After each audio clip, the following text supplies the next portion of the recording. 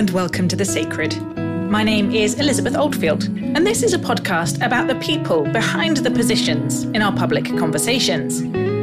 We live in divided times, and I have a hunch that listening to people from a range of perspectives, reflect on their deepest values, and share the stories that have shaped them might help us navigate these deep differences. Every episode, I interview someone with some kind of public voice: archbishops, journalists, politicians, novelists, and I ask them what they hold sacred and what they have learned about engaging with people with whom they might disagree. If you're finding the sacred at all life-giving or thought-provoking, please would you take a moment, maybe even right now if you have your phone in your hand, to send an episode to a friend, write a review or give us a rating. It really helps people find the podcast and hopefully gain something from listening to it. Meanwhile, this week's episode is a conversation I had with the Reverend Rachel Mann. Rachel is a poet and a priest in the Church of England. She lectured in philosophy before being ordained and has a PhD in 19th century women's poetry and the Bible. Her most recent books include full-length poetry collection A Kingdom of Love, Dazzling Darkness, and Fierce Imaginings. We spoke about her conversion in her 20s, how that connected with her identity as a trans woman, her calling to the priesthood, and why she thinks poetry can really help us understand what's sacred. I hope you enjoy listening.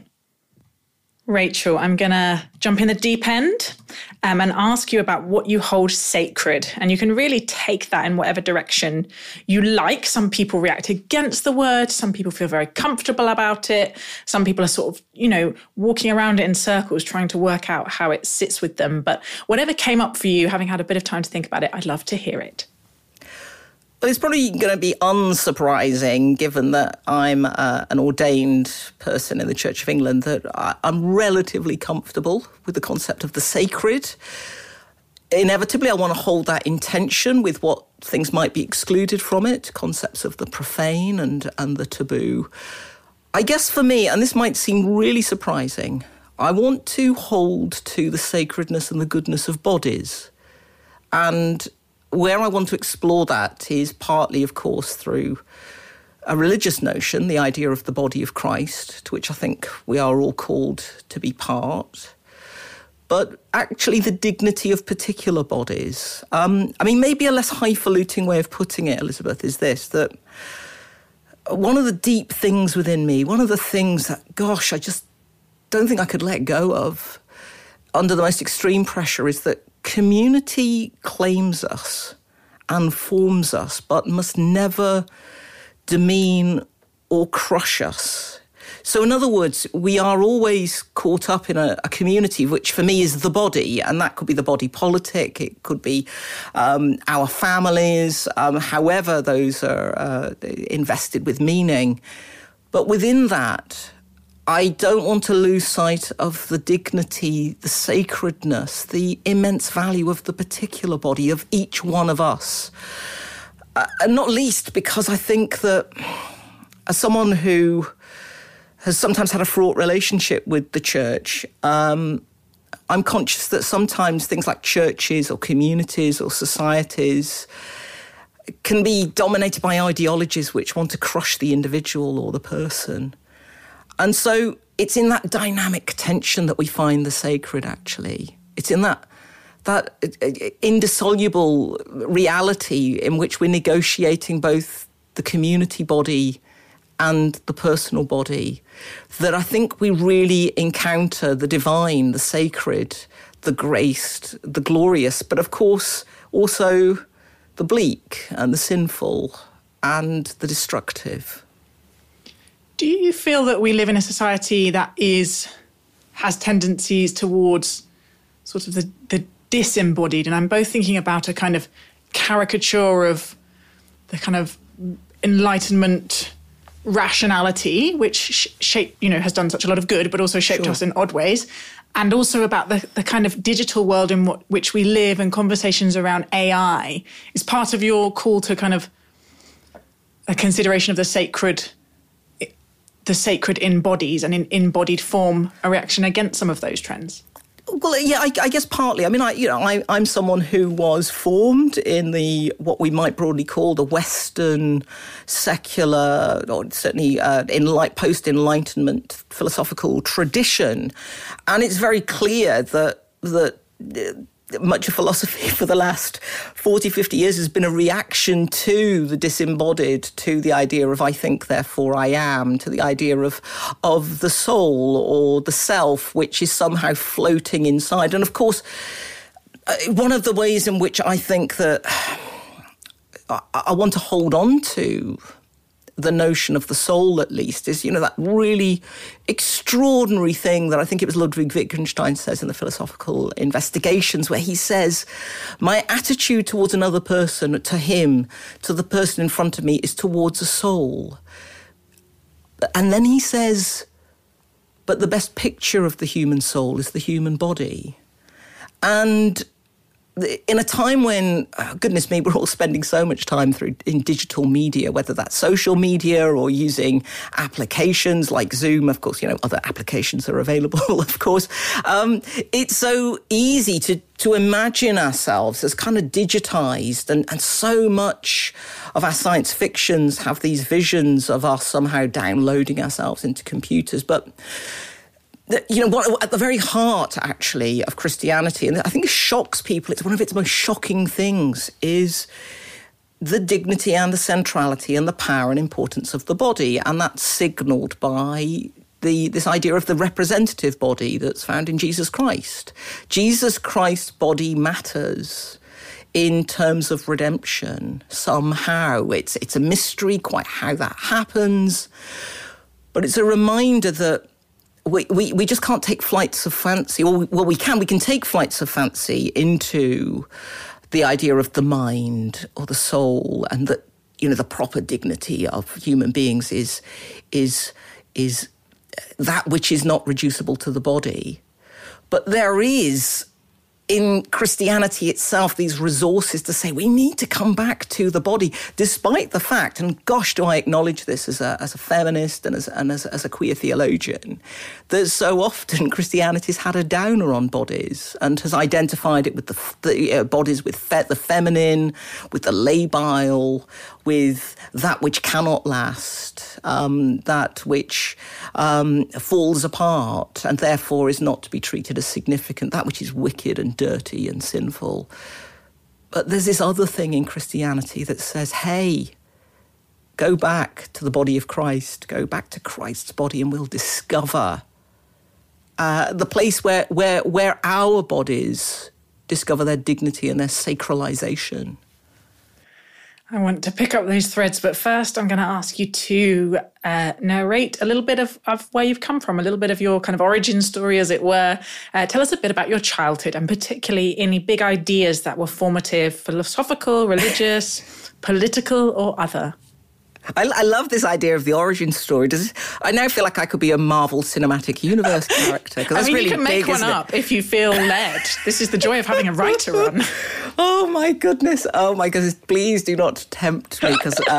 But the origin story. I mean, I think what I need to acknowledge is that my background is about as humble as they come. I grew up in a rural working class family and community, and I think it's worth saying that whilst I've always believed that there's profound dignity in that, and there's profound dignity in a fully fledged understanding of the working class, that being rural working class is really weird, because I was raised in a context where the enemy was not the upper class, it was the middle class. That the solidarity was between those of us who were part of what would have been only 30, 40 years before I was born, the servant class in the big house.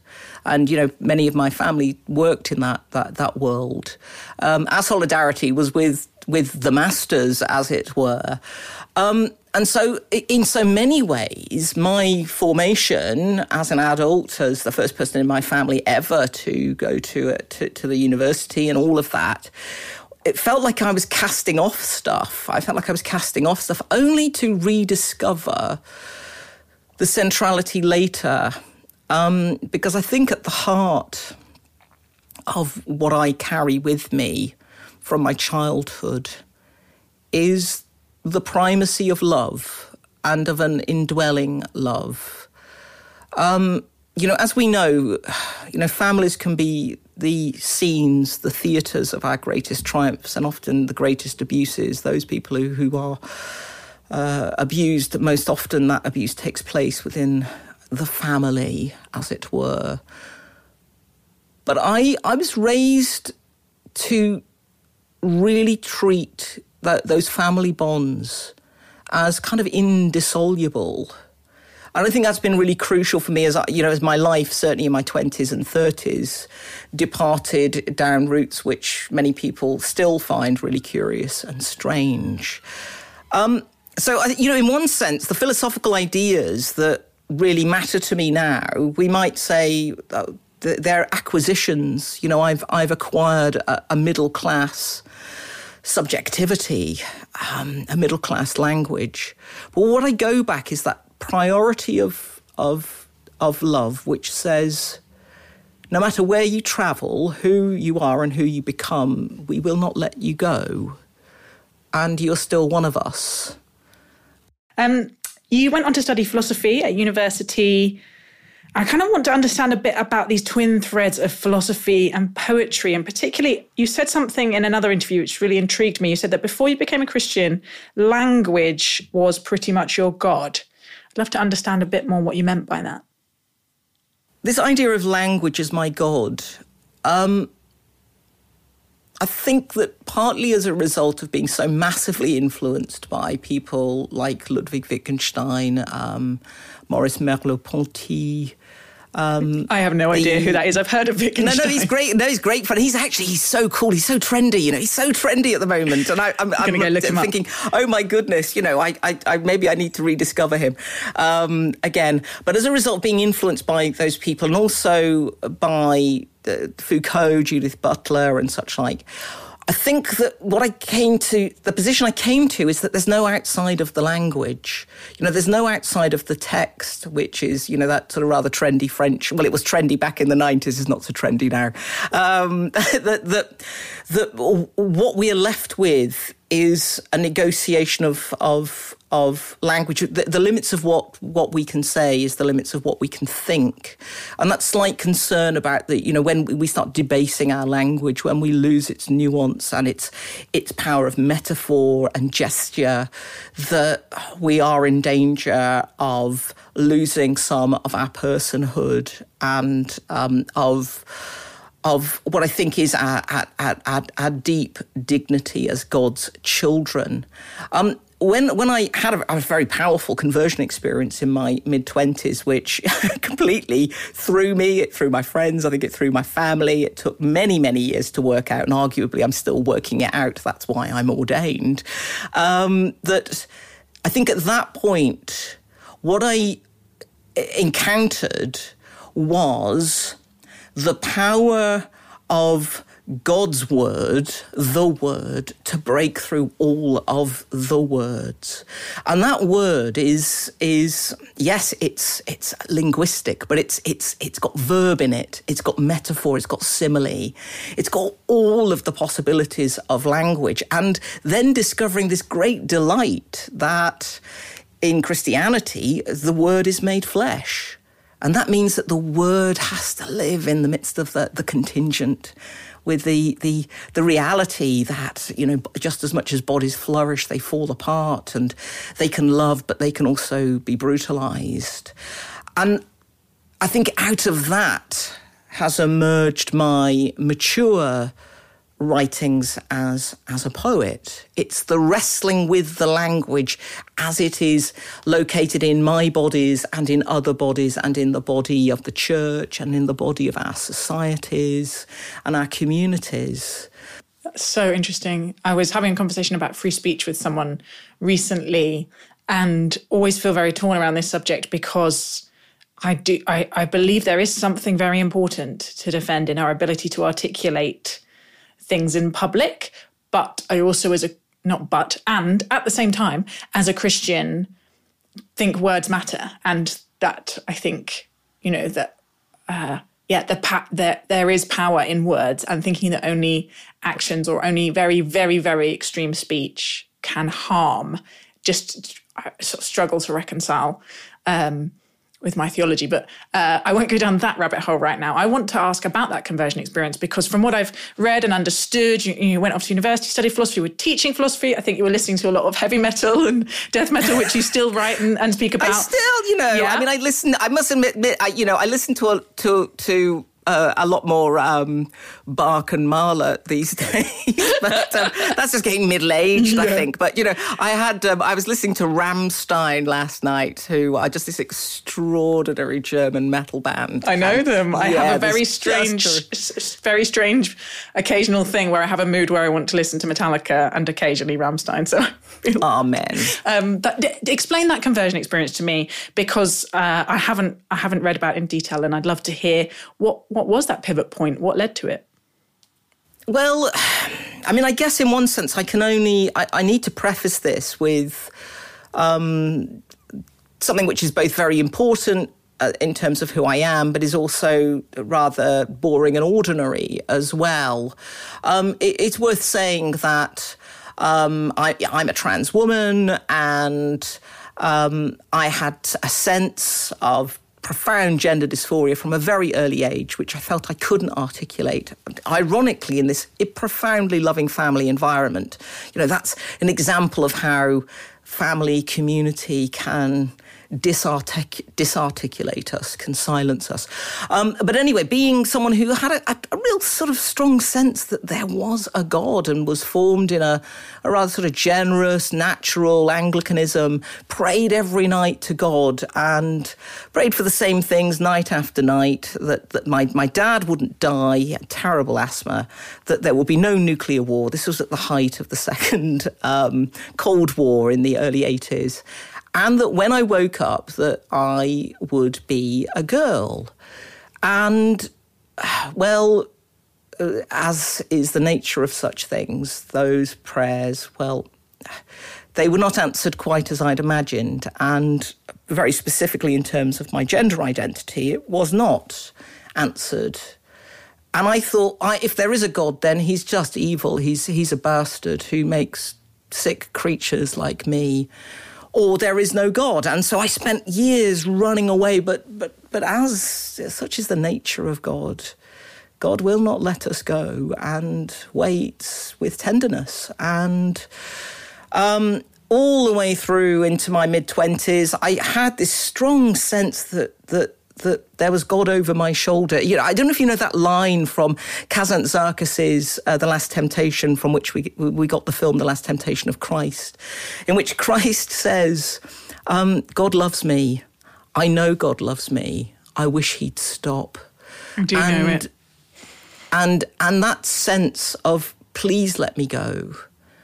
But also having a sense that there was stuff that needed to be worked out. And I, started transitioning when I was 23. And it's really interesting. It was only at the point where I sensed I was called to be, and I use vocation very much in terms of my trans identity. At that point where I'd emerged, that I was in a place where I was ready to let it all go again. Jesus says, doesn't he, something like, those who seek to save their lives will lose it. Those who lose their lives for my sake will gain it. And what we often miss is that you have to have a life to let go of in the first place. And it wasn't until I was in my mid-20s that there was a person there. Before that, I felt like a series of masks, a series of performances and gestures. And at that point, where I could say, I'm Rachel Mann, this is who I am, and be accepted and loved and affirmed for that in my university community and beyond, and in my family. At that point, I was ready. And this always makes me laugh. I feel like I'm such a cliche, or very odd. It was on the day of Pentecost. It was on Whitsun. I didn't know it was Whitsun at the time. That I felt I could no longer resist. That somehow I just simply had to get down on my knees, quite literally. And I prayed, God, if you are there, then I am yours. And I don't mind saying this. I mean, it's one of the things that kind of makes me shudder at the purely intellectual level. But I went all in, Elizabeth. I went all in. I wasn't holding anything back at that point. And I had that sense that, well, if God actually has issues with me being trans, then, well, I'm offering that because I just have to go to that place. This call to pray was irresistible. And to my shock, my utter shock, I was loved and given myself back in ways which continue to sometimes distress and disturb me to this day. You know, life is so much easier when you don't believe, you know, in my experience. You know, people think it's a great gift of faith. Well, often it feels like a terrible irritation and frustration. And my life started to go all out of shape. You know, I had this idea, I'll be some sort of academic, I'll write philosophical books, I'll be a clever clogs and all of that.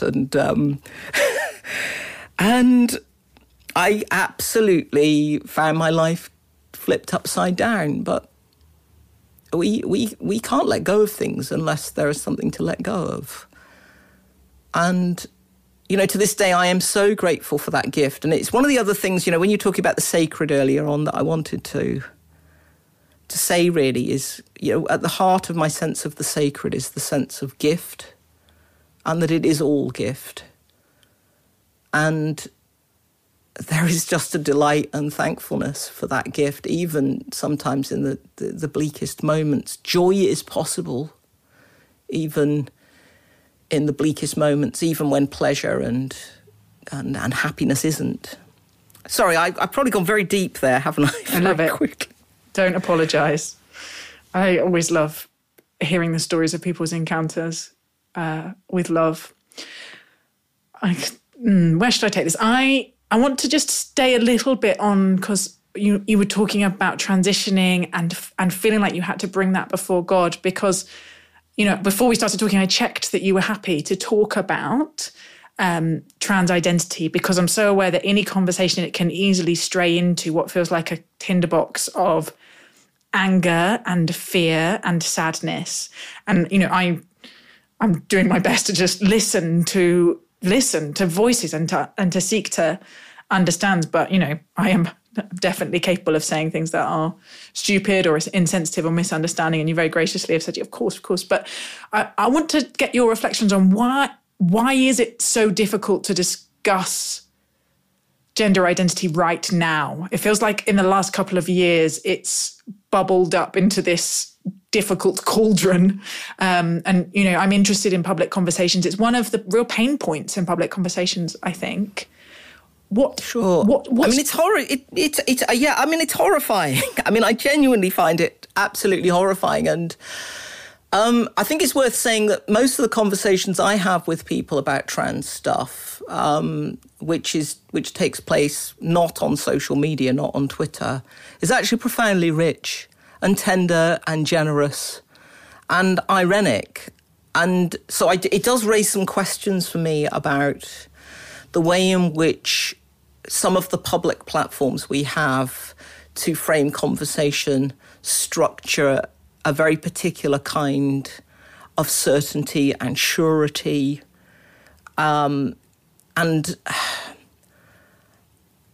wonder, and I sit here as someone who I'm so often caught between, and I'm not, please do not pity me for this. I'm so privileged, it's absurd.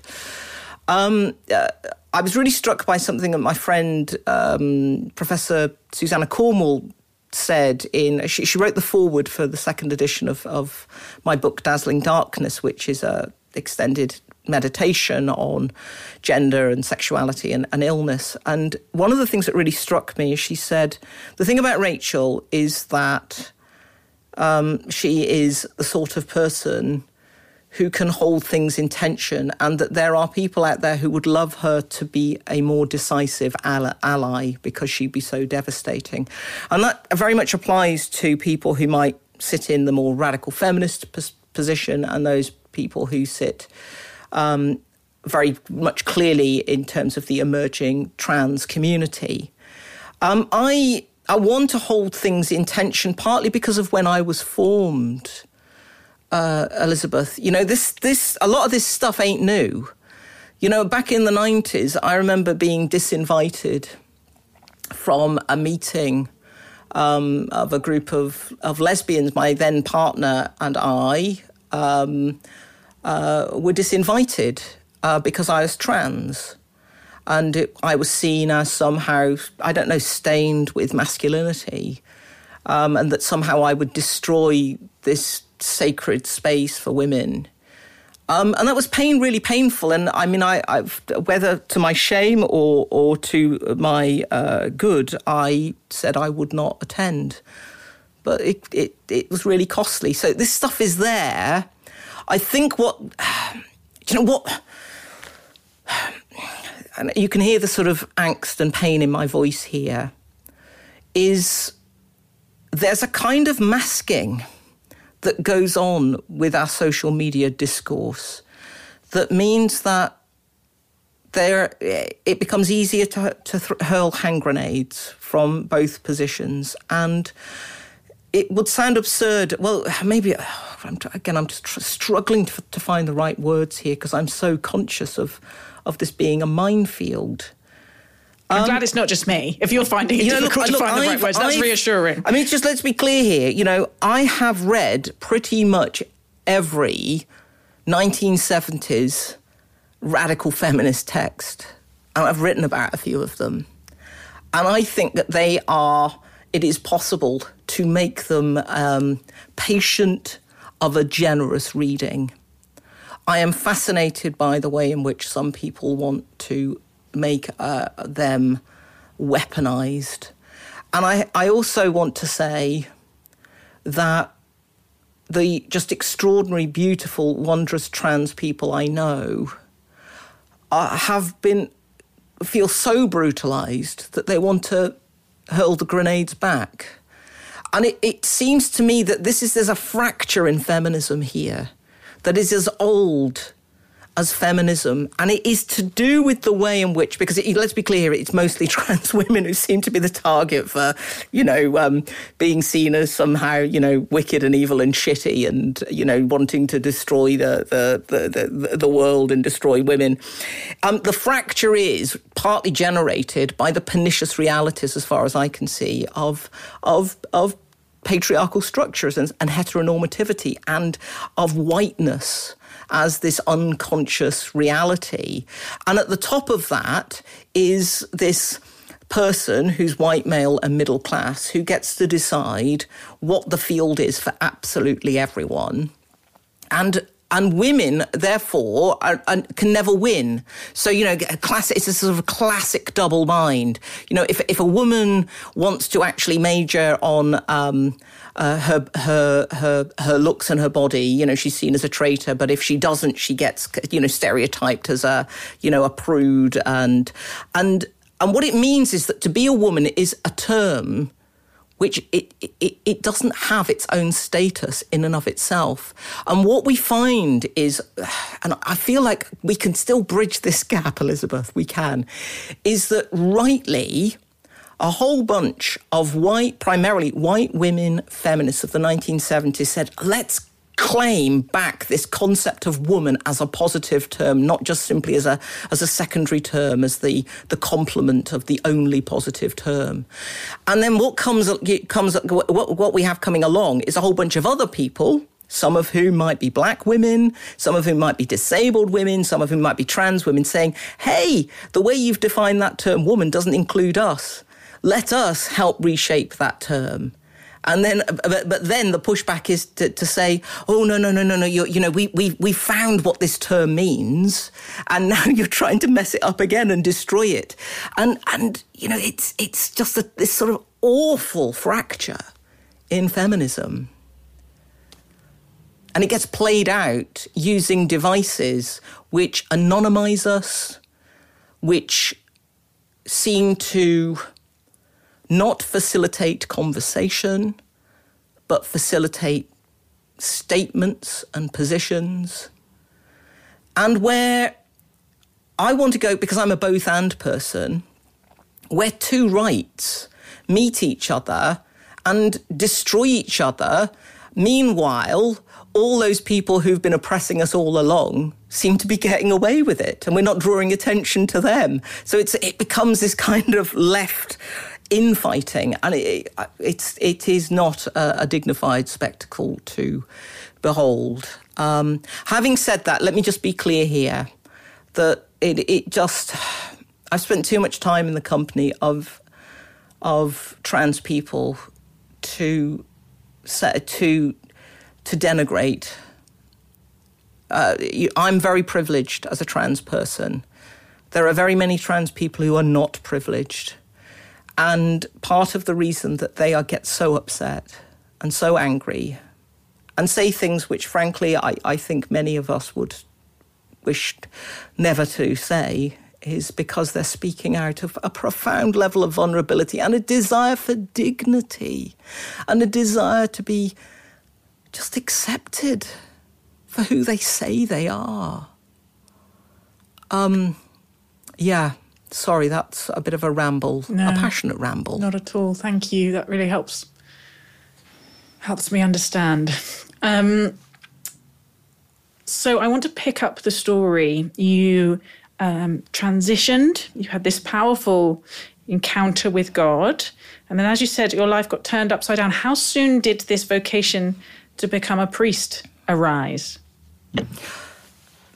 It actually arose within a few months of the conversion experience, much to my distress and anxiety. And I remember going to see one of the chaplains and said to him, I think I might be called to ordained ministry. And I thought he was going to laugh.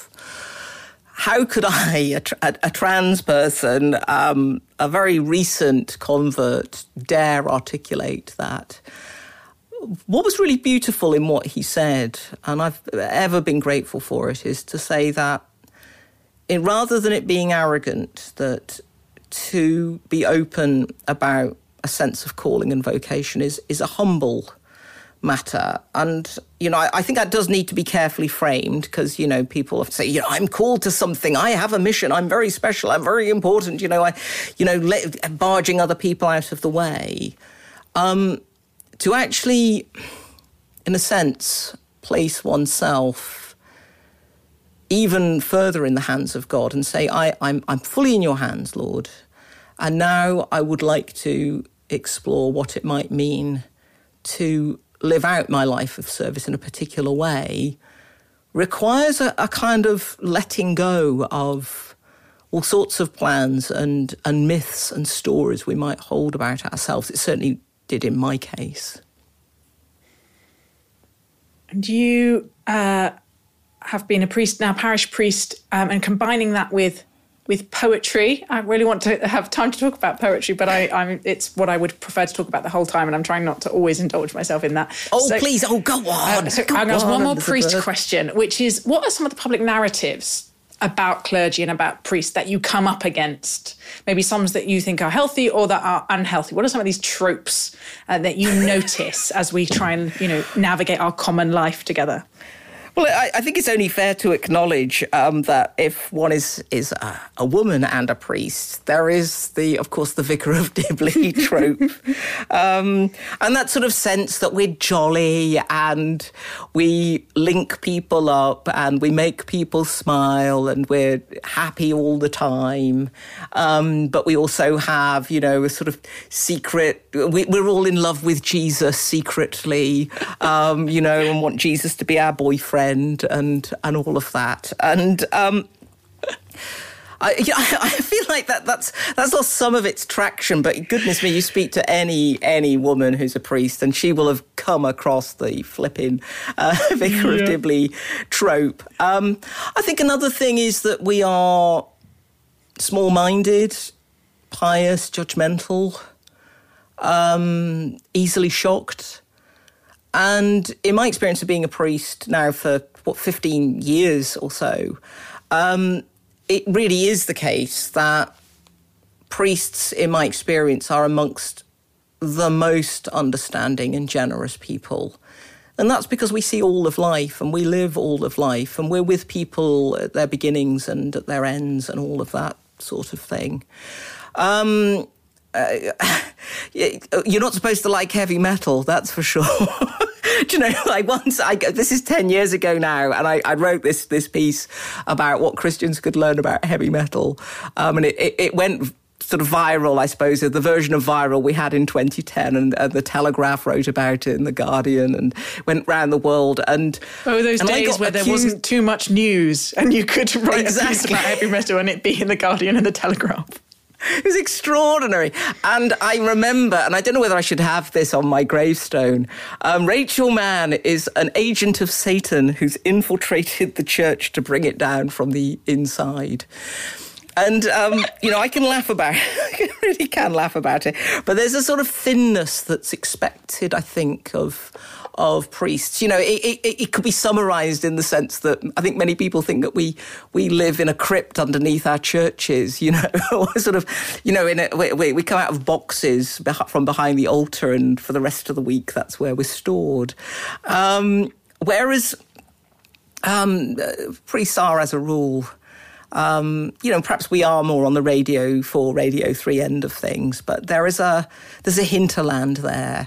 And a cultural hinterland, which might be an opportunity, Elizabeth, for us to talk about poetry. Yes, perhaps. Please.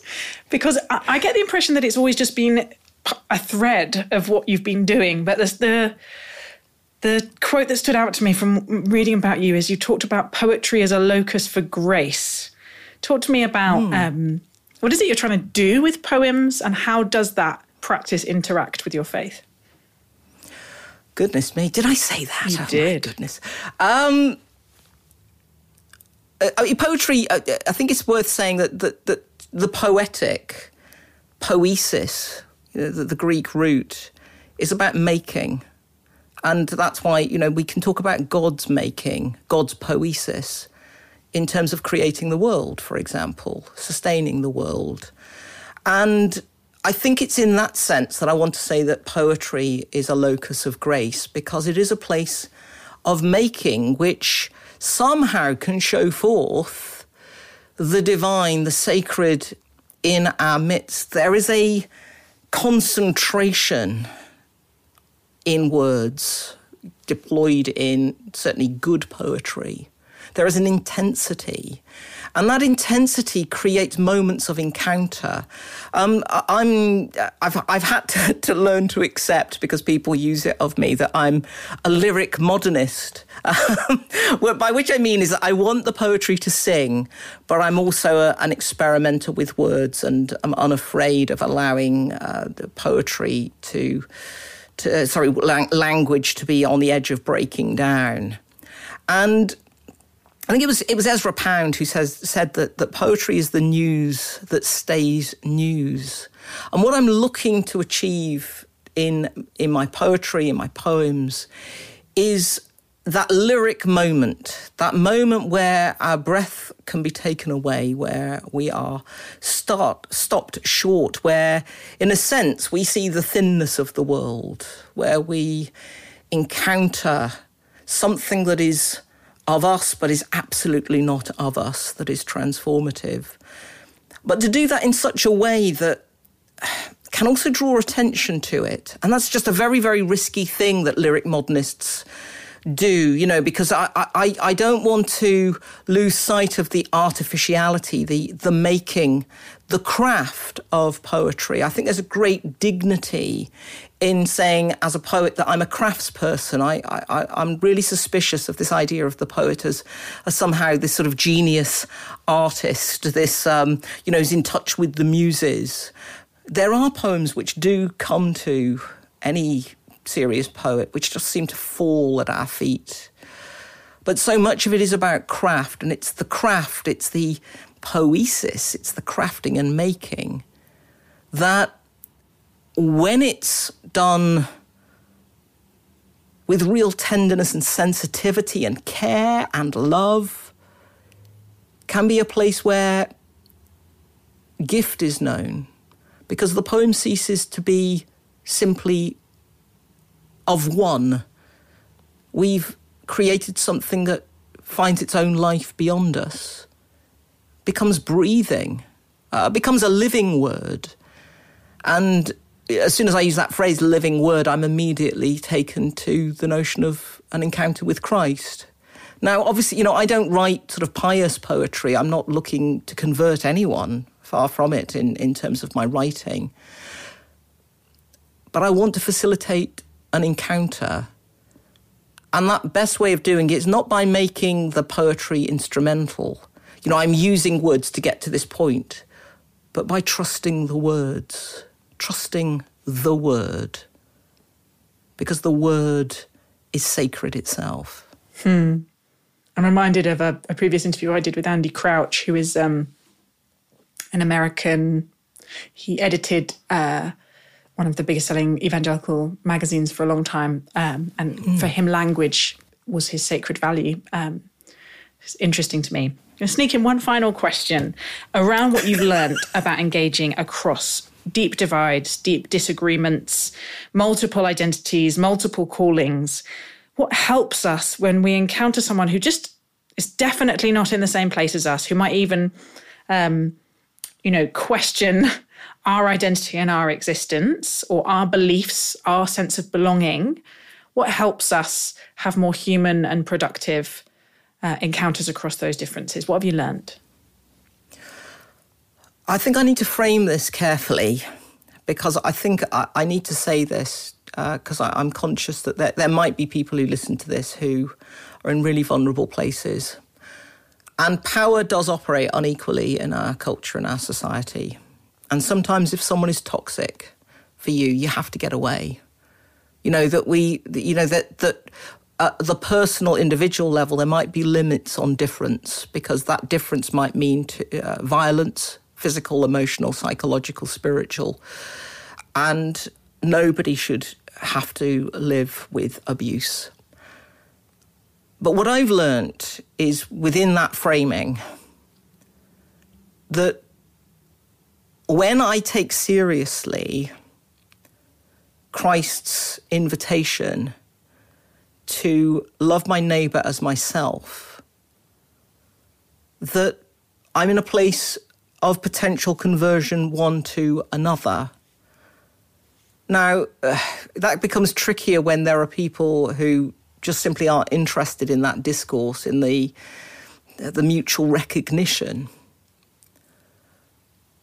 But where I've learnt most from people who are radically different to me, people who hold incredibly conservative theologies, incredibly different political positions to my own, is where one can step outside of the performative, that thing where, whether it's a sort of Oxford Union debating context or its various variants, where, look, let me show off who I am and what I believe, and allow the masks to drop, because we all wear them, and where I can say to another and they can say to me, tell me your story, tell me how you got here, and tell me why you think how you got here tells you where you're going. And I think it's in that place where friendship can emerge. And, we see in the times in which we live, somehow, it seems offensive to so many people, certainly on Twitter discourse, that one could be friends with someone who has radically different theological or philosophical or political views to oneself. But that's dishonest about, to come back to it, the sacredness of the body and how we are ultimately all called to be converted one to another and find our way through. And that seems to me so pressing at this time of populism and natalism and nativism and yeah.